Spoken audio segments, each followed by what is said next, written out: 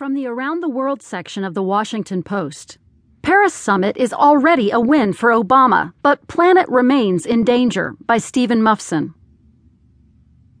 President Obama travels to the Paris Climate Summit on Sunday for what could be the crowning diplomatic achievement of his presidency, yet one that climate experts say will still leave the planet on a path toward dangerous levels of global warming. Obama has spent more than a year laying the foundation for the summit, coaxing